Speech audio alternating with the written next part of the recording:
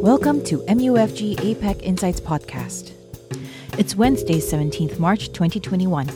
We are joined by Shiv Sivaraja, Head of Energy and Resources for APAC, Ian Catterall, Head of Natural Resources for EMEA, and Ihsan Coleman, Head of Emerging Markets Research for EMEA. Our topic today is about energy transition, the policies and applications worldwide and across regions, and what has been the impact of the COVID-19 pandemic. The following podcast is for information purposes only. It is intended for professional investors and eligible counterparties and not for retail clients. Any content should not be regarded as an offer to conduct investment businesses or investment recommendations. Good morning and good afternoon. My name is Ian Catterall and I'm head of the natural resources sector within Europe, Middle East and Africa. I'm joined today by my colleague Shiv, who is head of natural resources for Asia Pacific, and Ihsan, who is our head of emerging markets research.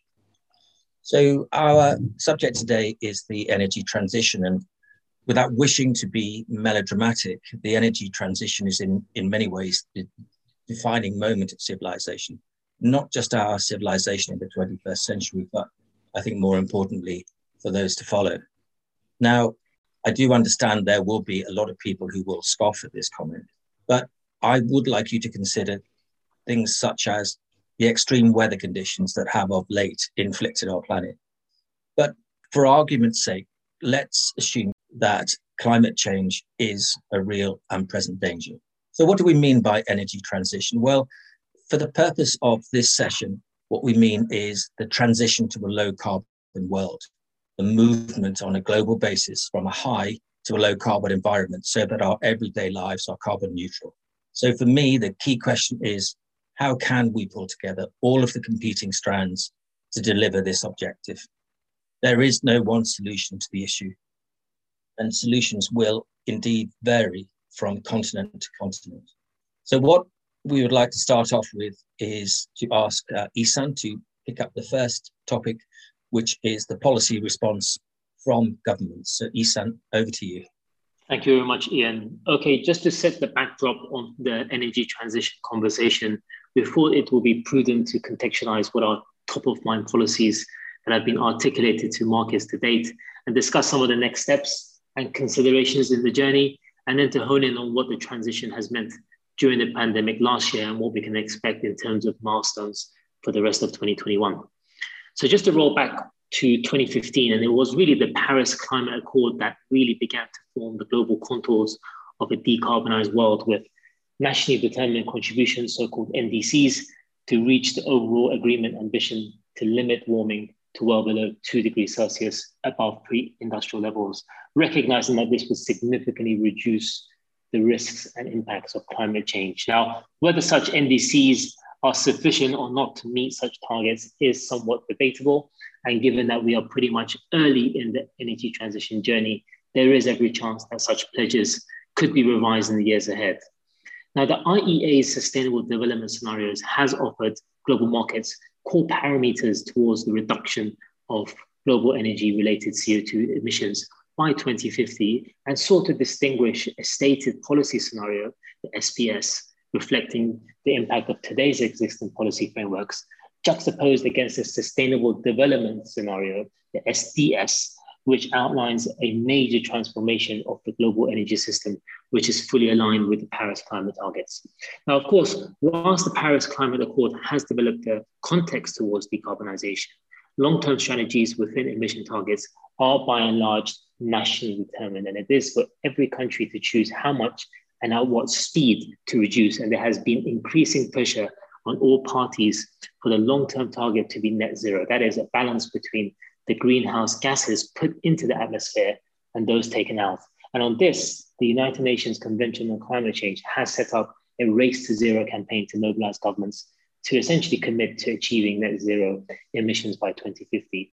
Now, indeed, once a term almost exclusively used by climate scientists, the use of net zero has in fact broadened materially in the last 12 to 14 months to feature in corporate language and government policies abound. Now, the EU in particular has taken arguably the most detailed plans on how the net zero target will be achieved through the climate neutrality law, which in effect enshrines the 2050 net neutral objective into legislation in tandem with the European Green Deal. And with such policy frameworks in mind, of course, the scale of the ambition faces unprecedented climate-related uncertainty, including future demand risks, a change in returns mix for new energy ventures, evolving shareholder and societal expectations, as well as the questions around the sustainability of dividend payouts, amongst other things. So in terms of the next steps and considerations in the transition journey, we would flag a number of factors. So front of mind for us is the clear pace of travel, pathway, and end goals by and large remain quite unclear. And early evidence suggests that multiple approaches are needed to achieve long-term transitions. That is, there is no silver bullet approach. And 2050 climate targets are so decarbonization ambitions are undoubtedly not prescriptive blueprints for corporate evolution, but rather an indicator of future actions and direction. Now, certainly one event that we would flag to watch is, in terms of next steps, is in the journey, would be the IEA's roadmap to net zero carbon neutrality, which we published this coming May. And this will serve as the world's first comprehensive roadmap for the energy sector to reach the 2050 net zero emission target. And this will be for governments, for corporates, and indeed for investors as well as individuals, which attempts in essence to build momentum ahead of the COP26 summit in Scotland in November this year. And of course, a key consideration in addition to the journey is that parts of the oil and gas value chain may end up financially stranded and underinvested. That is, a proportion of corporate assets may end up being unproducible as a result of the impact of long-term demand decline, which even under optimistic oil demand scenarios, long-term project financing may become increasingly challenged. Now, to end on the next steps and considerations is that the part of the decarbonization can in fact yield higher, not lower returns. Now, the initial reaction of investors when they think about low carbon transition for corporates is that it will entail lower corporate returns and higher capex. But we believe that this conclusion ignores some key dynamics of the low carbon transition, namely tighter financing for hydrocarbon projects, a more concentrated group of developers for mega projects, and financially stranded assets. And so we believe it is prudent to consider the opposite side of the coin. That is, IOCs could see improving returns in their path from pivoting from oil companies to vertically integrated energy companies. And indeed, we agree that the investments in renewables will have a lower unlevered returns than IOC's core businesses near term, but we would indicate that such returns dilution could be more than counterbalanced by the improving competitive environment in the core businesses of oil, gas, LNG, as well as in refining. Thanks, Ehsan. Really great points there. And I would just like to make 3 points here about policy. Firstly, policy can be extremely effective, but consistent implementation over a prolonged period is absolutely key. In democracies with regularly changing administrations, this can be challenging unless there's a universal consensus and agreement to a plan. Now, this is an advantage China has, that capacity for long-term thinking and a commitment to delivering despite who's actually happens to be in office at that point in time. My second point is that as there is no global authority presiding over every country, how do you realistically police behaviors across different countries and jurisdictions? One consideration is the use of carbon tax on imports and exports.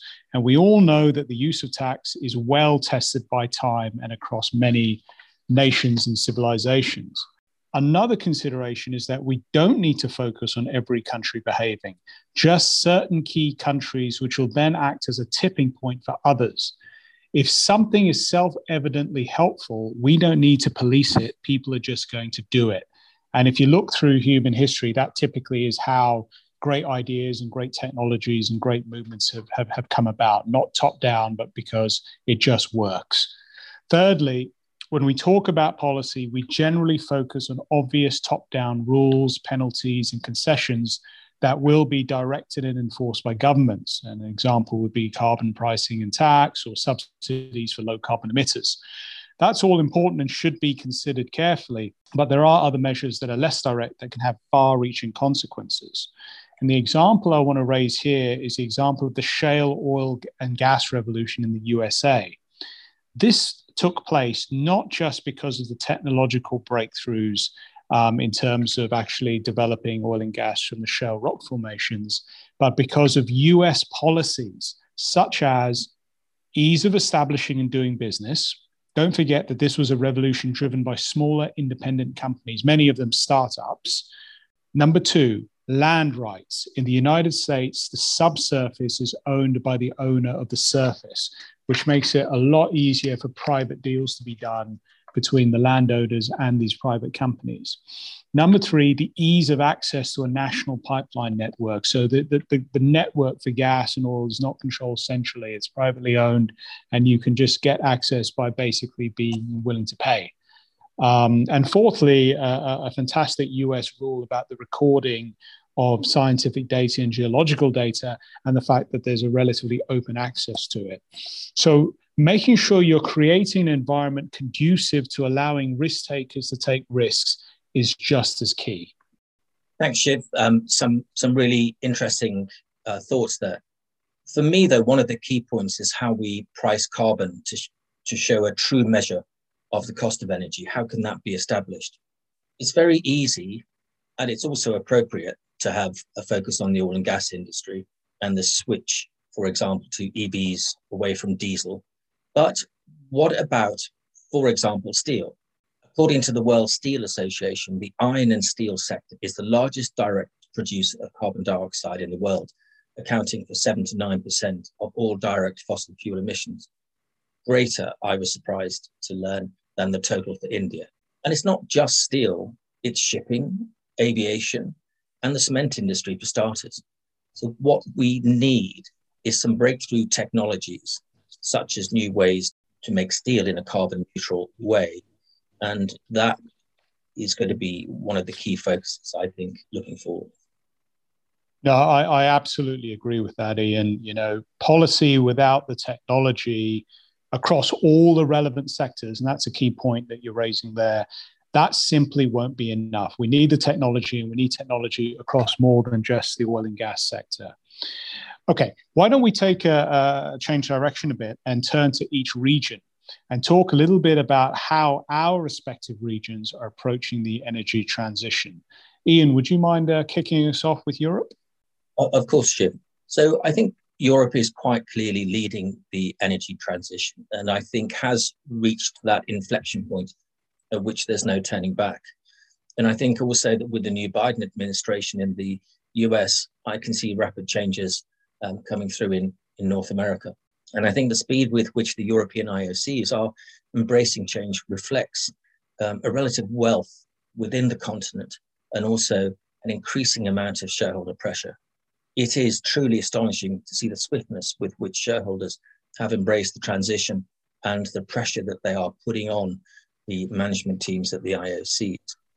But I think particularly in Western Europe, it's also a key role to be played by the financial sector. And whisper it very quietly, but I think the financial sector could play a key role in forcing companies down the path of energy transition, purely by restricting the availability of credit. How and to whom the banks will provide transition financing is a key question. Look, we have talked about policy, and Ian has fleetingly mentioned the importance of technology. But when we talk about Asia, we need to consider the third critical item in the transition, and that is cost. Ehsan has already pointed out the bold statements that have been made by certain countries, including Asian countries like Japan, South Korea, and China. And I believe they all mean it. Air quality and environmental concerns are becoming as important in those countries as they are in Europe. But what about the rest of Asia, especially the countries a bit further behind on their development journey? Unfortunately, the sentiment is that the rest of Asia is moving more slowly. It's not that there is no interest or recognition of the problem. There very much is. The issue is nuanced because these are developing economies. Developing economies have less economic power, so the cost of energy matters dearly. It not only impacts inflation, but affordability is a material matter, which is why government subsidies are commonplace in Asia. So cost is absolutely critical. Secondly, developing Asia is also, by definition, developing. And it is developing fast, which means they have to account for climate change while delivering transformational economic growth. So I guess what I'm trying to say is this is a difficult problem for everyone, but it's particularly difficult, or difficult in a different way, for some of the developing countries. As an example, it's much harder to scenario plan for the power demand of Vietnam in 2040 because Vietnam is likely to be a very different economy than it is today. So we know it's going to go up, but by how much? How big will their middle class be? How much will their population grow? What will be the key changes in lifestyle habits? Just look at the changes in China over the last 20 years to get a picture. In 2003, only 20 million Chinese traveled overseas regularly. By 2020, that number was 8 times higher. And these aren't issues the scenario planners of a country like Germany have to consider. They expect population, middle class size, et cetera, to be fairly predictable. So what does that mean? Well, if you're facing uncertainty, if you're in the government of one of these developing countries and you're facing all this uncertainty, it generally pays to keep all options open. And so these countries will keep all their energy options open, especially the tried and tested low-cost ones. I'm sorry to say that this includes coal-fired power, which is still being developed in countries like Vietnam and China. The good news is that the requirements in changing behaviors of developed Asia, so those countries that are already with mature economies and are considered, I guess, first world, will have a ripple effect throughout the rest of the continent. In other words, the market will get moved by the requirements of the more developed countries. Now, let's move over to the Middle East. And Ehsan, this is a particularly fascinating situation for the Middle East, considering their relationship with the oil and gas industry. Thanks, Shiv. Yes, indeed. I think it's certainly encouraging, particularly for the Middle East and various policymakers, which are devising plans to deploy hydrocarbon wealth more wisely in terms of bankrolling the transition. But much of what we have seen in terms of decarbonisation policy is far from comprehensive and remains pretty much in infancy at the current juncture, with structural challenges such as discussions of electric vehicle incentives and carbon trading schemes running counterintuitive while energy products remain highly subsidized.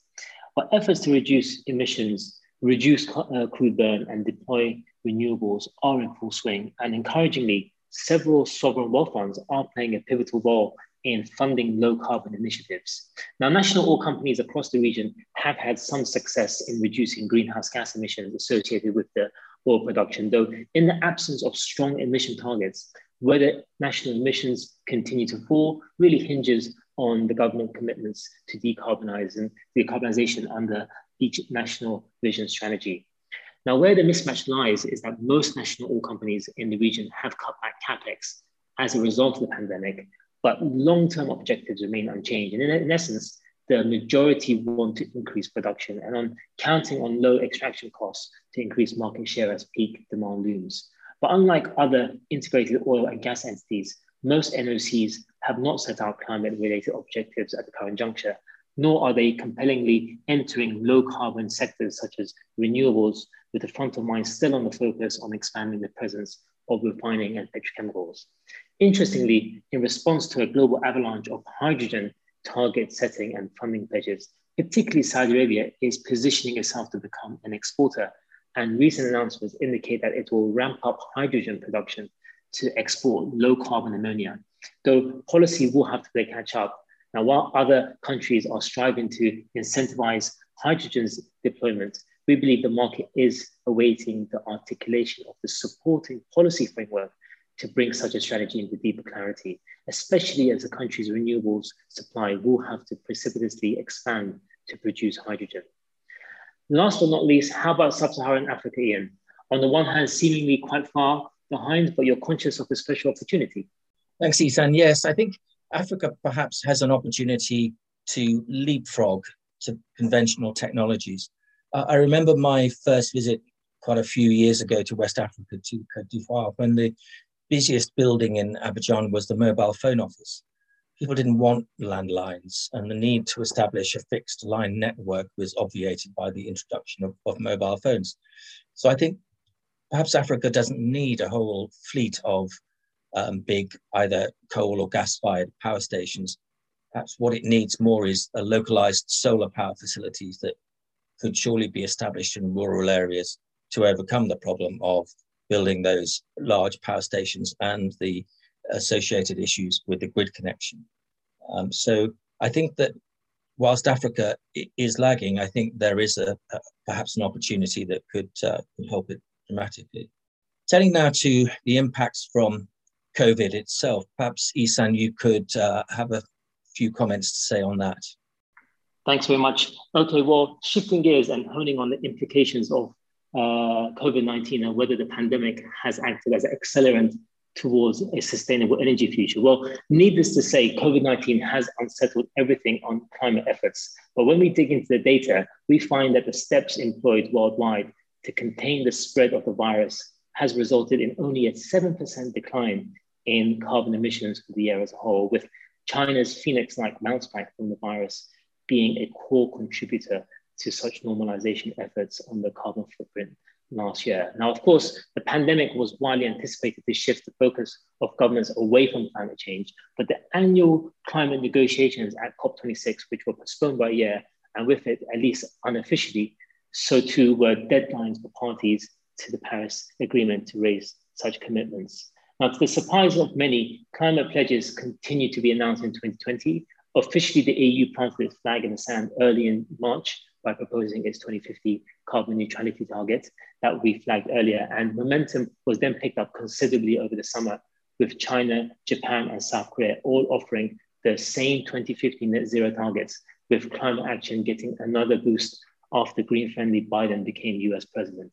Fast forwarding to now, so after a rollercoaster 2020, we think 2021 will be a milestone year on decarbonization efforts with a host of important dates in the calendar. So science will be highly visible as the UN's climate body, the IPCC, is set to publish 3 key reports as part of the global assessment on decarbonization. And these reports will be a platform to increase pressure on governments to respond to the net zero ambition when they meet in Scotland at COP26 in November. And all eyes will be on this meeting, as this will be a watershed in the decarbonization set of pledges at the policy level and will address loose ends that have yet to be finalized. So beyond this very important COP meeting, we note several other issues to watch, which we will run through swiftly. So first, we have a focus on the task force on climate-related financial disclosures. Next, on carbon pricing, which is an important feature in the net zero future, which aims to capture the external costs of emissions, which are set to further be articulated with the UK, the US, China, and Europe set to communicate the framework for carbon pricing initiatives, likely in COP26. Third, and one of the most significant policy events this year will be the unveiling of China's 14th five-year plan, which will uncover 2021 to 2025. And we're really keen to see what the direction of how the country intends to achieve carbon neutrality through issues such as renewable energy capacity and the electrification of transportation. Fourth, a change in the political leadership with elections in the places like Germany as well as in Japan are worth flagging to gauge whether the speed of decarbonization implementation accelerates. And separately, Italy has assumed the G20 presidency from Saudi Arabia since December last year, with the emphasis on people, planet, and prosperity. And so the Leaders Summit on the 30th of October will be a very important date to watch. Fifth, 2020 saw the advancements of many parts of the European Green Deal, and the EU intends to update various policies around carbon neutral efforts, notably on the proposal for a carbon border adjustment mechanism. Sixth, and more on this a bit later from corporates and governments, they are likely to make more pledges in terms of the net zero in the future, but not every net zero target is the same. And whilst more IOCs have communicated carbon neutral targets, we see efforts focus on national oil companies to communicate such net zero emission strategies in detail through roadmaps. And finally, we expect markets to hear a whole lot more in terms of carbon capture and storage as corporates increasingly set out net zero targets. Whilst achieving net zero is indeed ideal, of course, this is just not feasible in certain industries where CO2-free processes are yet to be formulated or commercialized. And so for some, there will be residual and transmission emissions in the coming decades. But on the whole, after the unexpected year that was in 2020, momentum on decarbonization is back in full swing. And we expect 2021 will be a pivotal year as countries live and embrace the virus, post-vaccines, and we see corporates and investors alike needing to be prepared for an acceleration in the speed of transition towards low and zero carbon economies. As more pledges are made, disclosures will be improved, and net zero emission targets by and large become the norm. Thanks, Ihsan. I mean, the great thing about a disruption like this pandemic is that it means all bets are off and we can all reevaluate priorities. And I'm sure many of us have done that, both personally and professionally. So what we're seeing is a different language, a greater sense of awareness and urgency from all parties. The traditional proponents of this sort of stuff have obviously been vocal, but now even the oil and gas industry and the finance community is taking part in what is something that we all have to very much get behind. Now, unfortunately, I have to still raise an important caveat, and it's cost, which is something I've already talked about. The macroeconomic climate is likely to be bad for a while as a result of COVID. So I fear the transition will stall simply because of hard economic reality. And I have to stress that I fear it as opposed to predict it. The big question is, are companies ready to make counter-cyclical investments and change business models in a depressed macroeconomic environment? And secondly, are consumers prepared to pay higher energy bills if necessary? I mean, I sometimes think that consumers sometimes psychologically associate renewable energy with free energy. And obviously that's not the case. And it's so critical because most things in life tend to boil down to economic feasibility. And this is especially true of the cost of energy because it is the most fundamental cost along with food and clean water. So I would say that COVID has helped the theory, but to drive the practice, the energy transition needs to hit that inflection point where policy, technology, and costs are all at the optimal levels to allow new energies to explode. Developed Asia and the West has an important role to play in maintaining the momentum for the whole world.